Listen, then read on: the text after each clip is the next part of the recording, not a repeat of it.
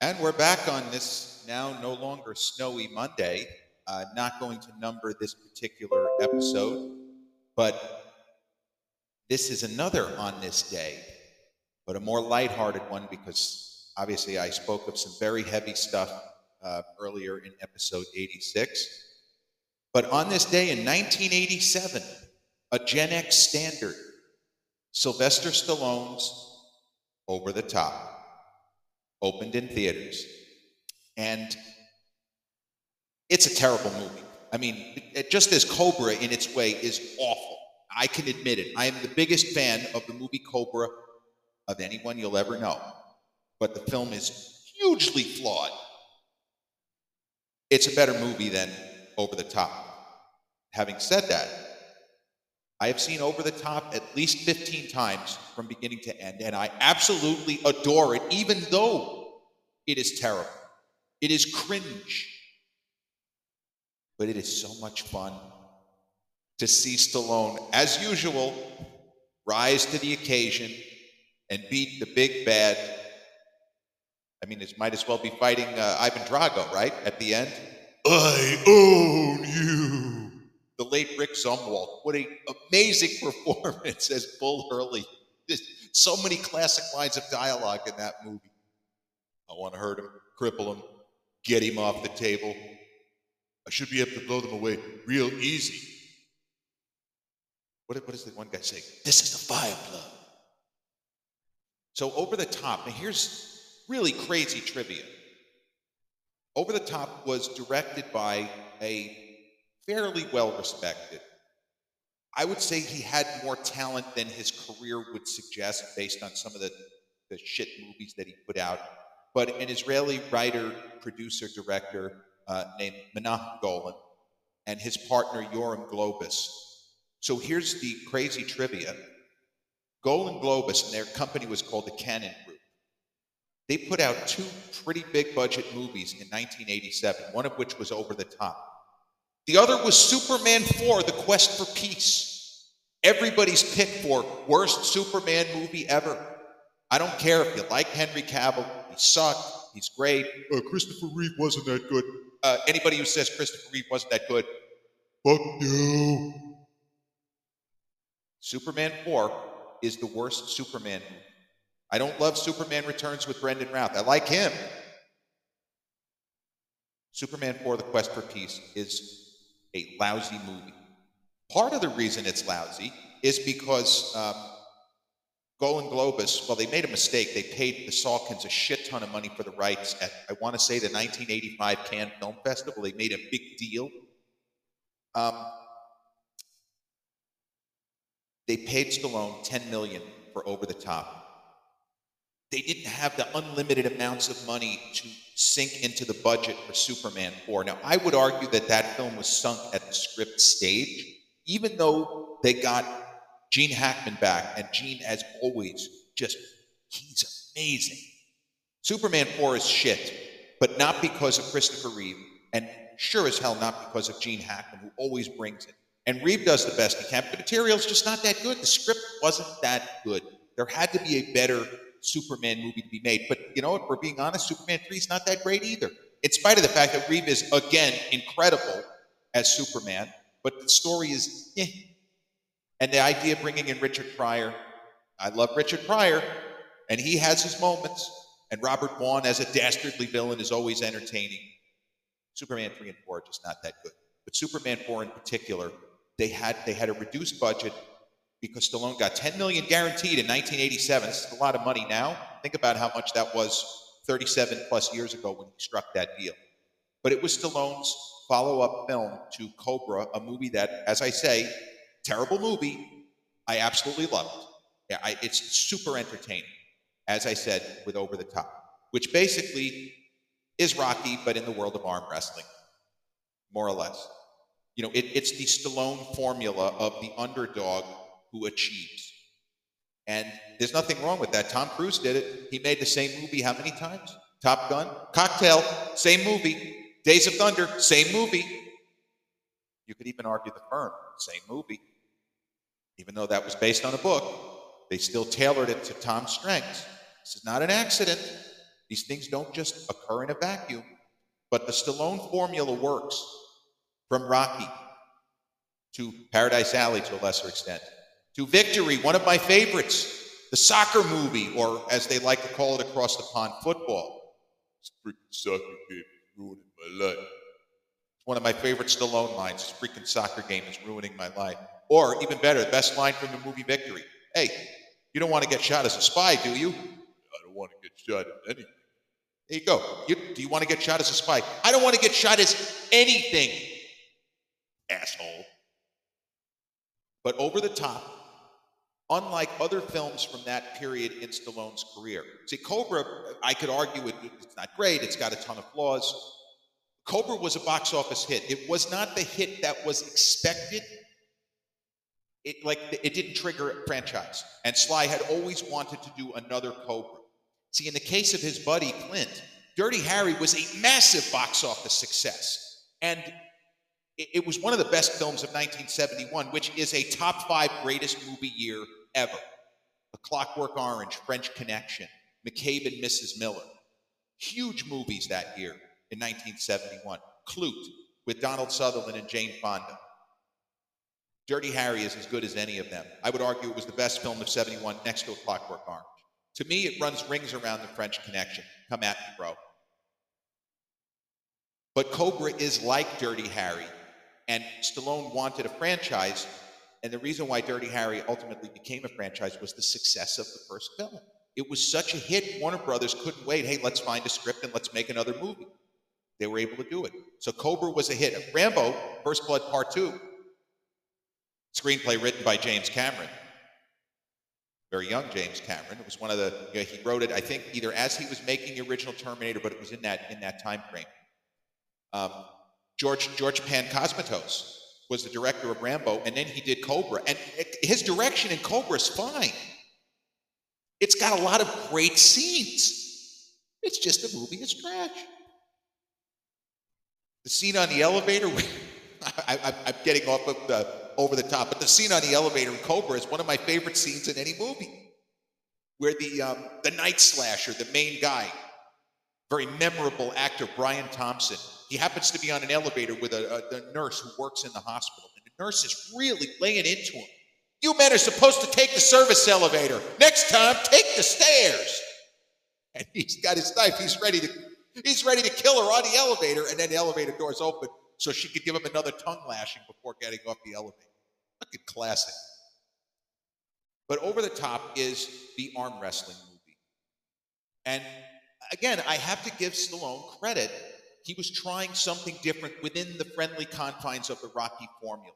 He hadn't made a movie about his character as a father trying to connect with a son.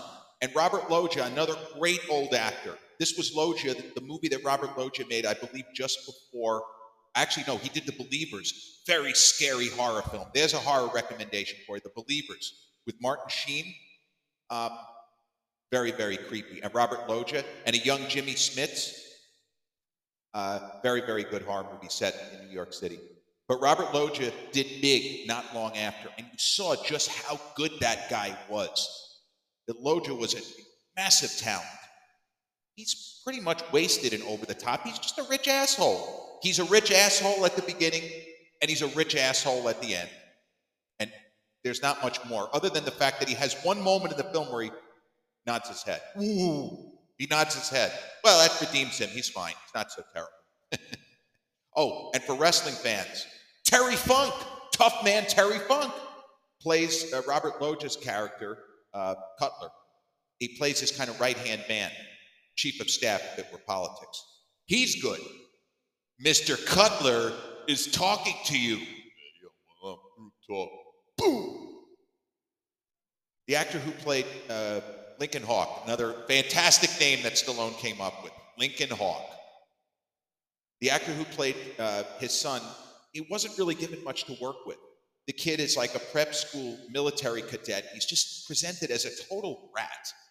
And when we talk in movies about thankless roles, Susan Blakely, very good actress. She was a star and had been a star in the 70s and into the 80s. You want to talk about a thankless role? Susan Blakely in the movie Over the Top. That is That is the thankless role to end all thankless roles. I won't say any more. The movie's not good. It follows Stallone as he's trying to connect with his son. His ex-wife, who is, as I say, played by Susan Blakely, wants them to connect, and they really don't have much of a relationship. But she wants them to spend some time together. And Stallone is a trucker who happens to be a fantastic arm wrestler. And for his size, he's a fucking monster arm wrestler. Because Sly was as slender as he would be. Like, he's not even as big as he had been in Rambo First Blood Part 2. He looks leaner and meaner in this movie. He doesn't look much more than 180. And he's going against guys that weigh 250, in some cases, single-digit body fat. And he's fucking ripping their arms off the table. So you could say, well, that couldn't happen. But in the world of the movie, it's presented as believable. Because as we've seen, if you follow certain people on social media, arm wrestling is more than just sheer size. I follow a guy who goes by, his name is Ethan, but he goes by the Arm Wrestling Whisperer. The guy's got a good physique. You can tell he's jacked. But he's jacked within normal parameters. He looks like Stallone in this movie. But I've seen this guy, Ethan, take guys that were 3 times his size and just basically rip them off the table. And he does it in a nice way. He seems like a cool guy. He doesn't even really hang on much. And he gives his opponents encouragement. Like, he would be going against Shaquille O'Neal, and Shaq would be pulling. And this Arm Wrestling Whisperer is like, good. You're making me work. That's it. Boom. Put him down. But the story is your basic setup. Stallone tries to connect with his son. He's a whiny brat. But then the kid starts to warm to the dad. And there's strife with the father of Susan Blakely, Sly's character's father-in-law or ex-father-in-law. I don't remember if they're exactly divorced or whether Sly had simply left. It's really not important to the story. But the film shows him as not a bad guy. Made some mistakes as a much younger person, as a young father, absolutely made mistakes. But in his own way, he's somewhat successful. And he is not a bad person. He's somebody who maybe didn't do the right things at various points and now is trying to, and he's not old. He's presented as a guy who's probably still in his 30s. Maybe he's 40. He has time. The son is still young. If he could just get along with the grandpa and his father-in-law, there would not be much drama, and then there wouldn't be a movie if he got along with the father-in-law. But the movie takes the form of a sports film where you have the big game, or in this case, the big event. Chariots of Fire builds to the 1924 Paris Olympics. And a huge chunk of this film takes place at those Olympic Games, which, history tells us were a fantastic Olympic Games. Rounders, another movie that I would consider a sports film. I mean, World Series of Poker is telecast on ESPN, which is what? Entertainment Sports Programming Network. Sports film, as far as I'm concerned, climaxes with a big poker match between Matt Damon's Mike McDermott and John Malkovich's Teddy KGB. Mr. Son of a Beach, let's play some cards. Not hungry? Motherfucker, that is it! This movie has the Robert Loggia version of Teddy KGB screaming, "Motherfucker, that is it! Motherfucker!" The movie builds towards a showdown, like a Rocky film. It builds towards a showdown between the acknowledged best arm wrestler in the world, as I say, Rick Zumwalt, terrific performer, passed, wasn't very old when he died. Rick Zumwalt plays Bull Hurley, the best arm wrestler in the world. And we're led to believe he is way the best arm wrestler in the world. And he's at least 3 times the size of Stallone, relatively speaking. We know that the movie is not going to end with Stallone not getting to face this guy. There's no misdirection here. There are movies like Chariots of Fire, without giving it away because it's based on a true story. Chariots of Fire pulls off an unbelievable bit of misdirection.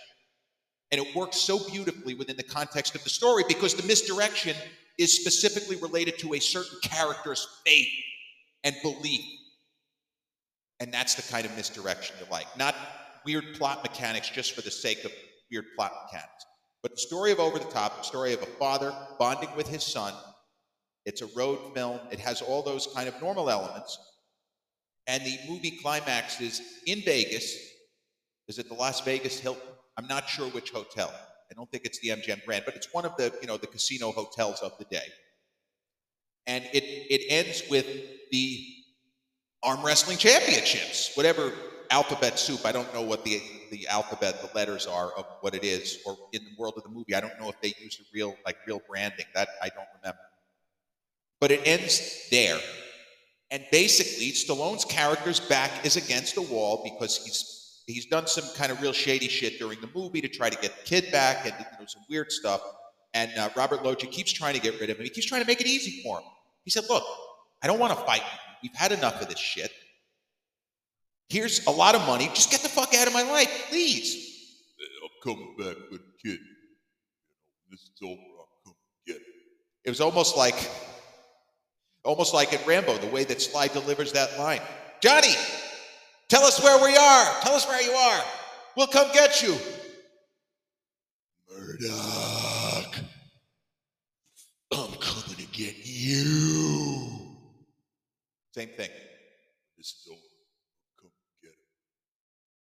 So, the movie builds to this arm wrestling finals, and Sly has his moments. He has a few easy matches, and Bull Hurley, the villain, even though he's not really the villain, he's an arm wrestler. This guy isn't a serial killer. This is not the Night Slasher and his minions in the movie Cobra. This is a regular guy who is very intimidating. He's an arm wrestler. He's a villain in the world of this story. But in regular life, he's probably not that terrible of a guy. And anybody whose name is Bull Hurley, I mean, that's another great name. Stallone is so good at getting these names. Lincoln Hawk, Bull Hurley, Michael Cutler. That's the name of his son. His name is Hawk, meaning Stallone's character. So you see the typical sports movie tropes. And the way that arm wrestling is, you can't have, 10 minutes like in a boxing movie where you have a long fight, or it could be a few minutes here, a few minutes there, or 15 minutes. It's not really the format for that. But Stallone's character goes through this kind of tournament, and even within the context of the tournament, Robert Loggia, as the ex-father-in-law asshole, is still trying to get rid of him. Please, just go away. At a Clint Eastwood movie, Heartbreak Ridge from a year before, don't go away mad. Just go away. He does his version, the Robert Loggia version of don't go away mad, just go away. Here's $500,000, just take it, get the fuck out of here, please. We know that that's not where this movie is going, because we've seen more than 3 films. We know what Stallone is trying to do here. In the realm of what are the goals of the movie is a success. As absurd as it is, as, if you'll pardon the expression, as over the top, the emotion, the kind of cheap tears, there's a lot wrong with the film. But Sly is engaged, and Loggia does the best he can with shitty material, and Terry Funk is a riot, as I said. I love seeing wrestlers in movies of the decade. They made Roddy Piper a movie star. John Carpenter's They Live. That's a movie that's going to get its own podcast episode. Put these glasses on or start eating that trash can. Another thing I wish that I could have said in real life. Put these glasses on or start eating that trash can. I remember the first time I said, what does that mean? Oh, he's going to beat the shit out of him unless he... Oh, there goes the fight scene. So needless to say, it would not be a Rocky movie or a movie following the Rocky formula if our underdog hero did not end up winning. Spoiler alert, he doesn't lose his son at the end. Nobody dies. Nobody pulls out a gun and starts shooting. It's not that kind of movie. It's an underdog makes good story. And Stallone's character, as he always does, finds a way. And I feel like the movie does get better as it goes along. It's not unpleasant. There's certain moments in the first half where you're just like, okay, we could have done without this. This is like 10 minutes of gobbledygook here. But you feel the connection between Stallone and the actor. I believe his name is David Mendenhall. As I said, the kid was given almost nothing to work with. The role was a 0 on the page, in my opinion. He gets better as the movie goes along. And once you're in Vegas, the focus really sharpens. And from the sports movie perspective, it's very well shot and edited. Menachem Golan knew what he was doing. He knew how to stage. He knew how to work angles. He knew where to put the camera. This was, as I said, not a guy who was not talented. He absolutely was. It's unfortunate he was responsible for some really shitty movies. So this movie was always going to be a one-off. I don't remember reading anything about Stallone talking about maybe doing a sequel, like he could take the show on the road and win the world, arm wrestling championship or anything like that. I feel like this was never intended to be a franchise. And there are movies that you don't necessarily think in terms of franchise when you're making it, and they end up being a franchise. And either way, it's fine. As long as people go to see it, and there have been franchises where the movies got progressively worse as they went along, and then there were franchises where that didn't happen. The Nolan trilogy of Batman, many people consider The Dark Knight, the second one, big role for an actor I really like, Aaron Eckhart, as Harvey Dent, Two-Face. Heath Ledger, of course. Many people think the second is the best of the Nolan trilogy. I still prefer Batman Begins. But the idea is, in that case, unless Batman Begins bombed, and the level of quality, what Nolan did there was no way it was going to bomb. The plan was that there were always going to be other Batman movies. Stallone wanted to do a follow-up to Cobra. It never happened. Now, he continued working. Stallone worked like the Dickens. He is somebody, and if you've seen him, and I watched a recent documentary on him on Netflix called Sly. It's good. It's not great. It doesn't go nearly as deep as the Arnold Schwarzenegger documentary, where Arnold was ready to do, warts and all, yes, I've achieved a lot, but I've also fucked up repeatedly. I'll take the heat. Arnold did that very clearly. And it was always intended, the Arnold documentary, to be long, like miniseries length. Whereas Stallone, it's about half the running time, and it's presented as just one continuous movie. It's very good. But the idea is Stallone hates to sit still. He doesn't like idle time. It's one of the reasons why when COVID was going on, and especially with him, with his age, and he was trying to stay healthy and keep everybody close to him, doing well, he went back into the editing room and he retooled Rocky IV. It's something he always had thought about, but my perception is he is so restless, he couldn't stand doing nothing as the movie business kind of shut down temporarily. So he went and edited Rocky IV, to his credit. I don't know that necessarily the so-called Stallone cut, Rocky versus Drago, is it better? It's different. I don't know that it's better. They're both great. Those movies are I'm not going to say are bad. They're overblown and absurd and cartoony, but very successful on their own terms. I like all the Rocky movies, even Rocky V. The reason why I think Rocky V now plays better than it did when it was released was kind of a disappointment. It was 3 years after Over the Top, for perspective, is because it sets up that Rocky Balboa is not filthy rich. And I feel like that made the Rocky Balboa movie from 2006, and it made the Creed movies work better. That yes, Rocky is super highly respected by so many different people around the world, but he doesn't have $100 million in the bank. He's running a restaurant. He has money.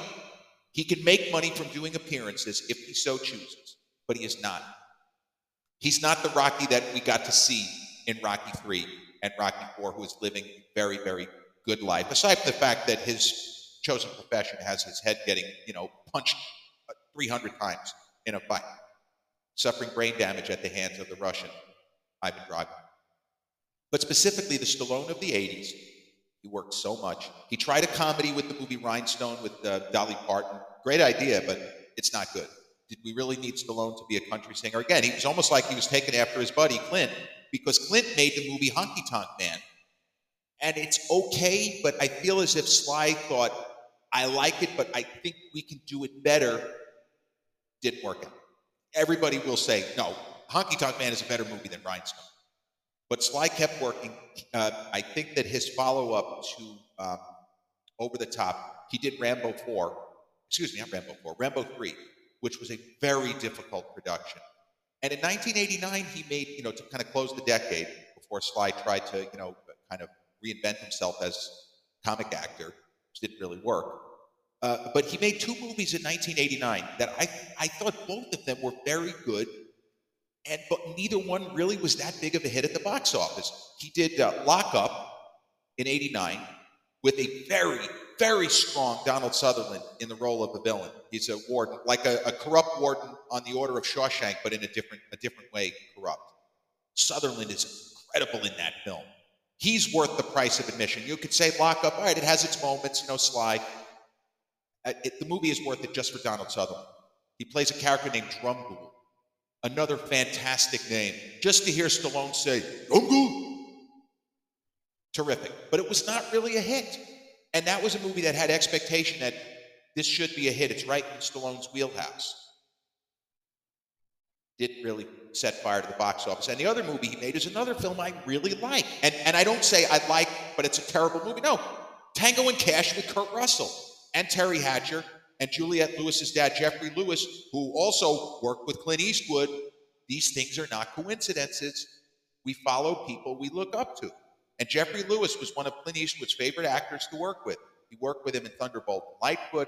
He worked with him in the Any Which Way But Loose movies. And Stallone wanted him to play the police chief in Tango and Cash, and he's terrific. Jeffrey Lewis never was not terrific. He was just an actor that when you saw him on screen, you smiled. Hey, look who it is. I don't remember his name, but I like that guy. Jeffrey Lewis in a nutshell. I like that guy. So Tango and Cash had a hysterically funny Jack Palance. For the second time in the same year, he plays the villain in Batman. Well, the first villain. The one that when Jack gets fucked up, gets rid of him. Set me up over a woman. Woman! Jack, you're my number one guy. Palance plays the same kind of crime boss that he played in Batman in Tango and Cash. If it's not Cash, it's Tango. If it's not Tango, it's Cash. He's hilarious. I feel like his performance, the kind of ridiculous, cartoony aspect of what he does, it works just as well, even though Tango and Cash is a preposterous action film. Batman is a comic book movie. But both performances by Palance, Yves Perret, that's the name of the character he plays in Tango and Cash, and I'll never forget, the late, great Roger Ebert, my favorite film critic ever, in his review of Tango and Cash, he didn't like the movie. He said, no actor has ever looked less like an Yves Perret than Jack Palance. But you know what? Jack Palance also played Fidel Castro in a movie. I would say that was not really good casting. But what are you going to do? That's all history. But Tango and Cash is, to me, a terrifically entertaining, exciting buddy film. And I love Kurt Russell's performance in that film. I feel like he outshines Stallone in that particular movie because they did something a little different. Because Russell, although he had kind of played a little bit of kind of a slob in Big Trouble in Little China and Overboard with Goldie, who he's still with. I just saw them on social media yesterday. Their dog was in a Budweiser commercial. It's hysterical. But Kurt Russell plays the kind of unvarnished cop, and Sly plays the guy wearing the Rolex and always dressing in a suit to do his job as police officer. And the swap of casting, the kind of surprise, really good. It works. And I would say Tango and Cash is one of the better action films of the decade. That could have been a franchise, but the movie just didn't set fire to the box office. That's the way it goes. And Stallone, as we say, did feel the need to kind of reinvent himself, to do something different, to not take himself as seriously. Hence why he tried his hand at comedy with first Oscar and then, sadly, Stop, or My Mom Will Shoot. But this has been the over-the-top episode. On this day, 1987, Menahem Golan, Golan-Globus production by the Cannon Group. Sylvester Stallone as Link Hawk in Over the Top. The best arm wrestling movie you either have seen or will ever see. If you checked out the Over the Top episode on the YouTube channel and haven't done so already, please click like, subscribe, comment, turn on those notifications. Or if you're listening to this episode on the audio platforms, such as Spotify or iTunes, same general rule applies. If you enjoy it, click like, subscribe, and turn on those notifications. I'll be back with an actual real numbered episode very, very soon.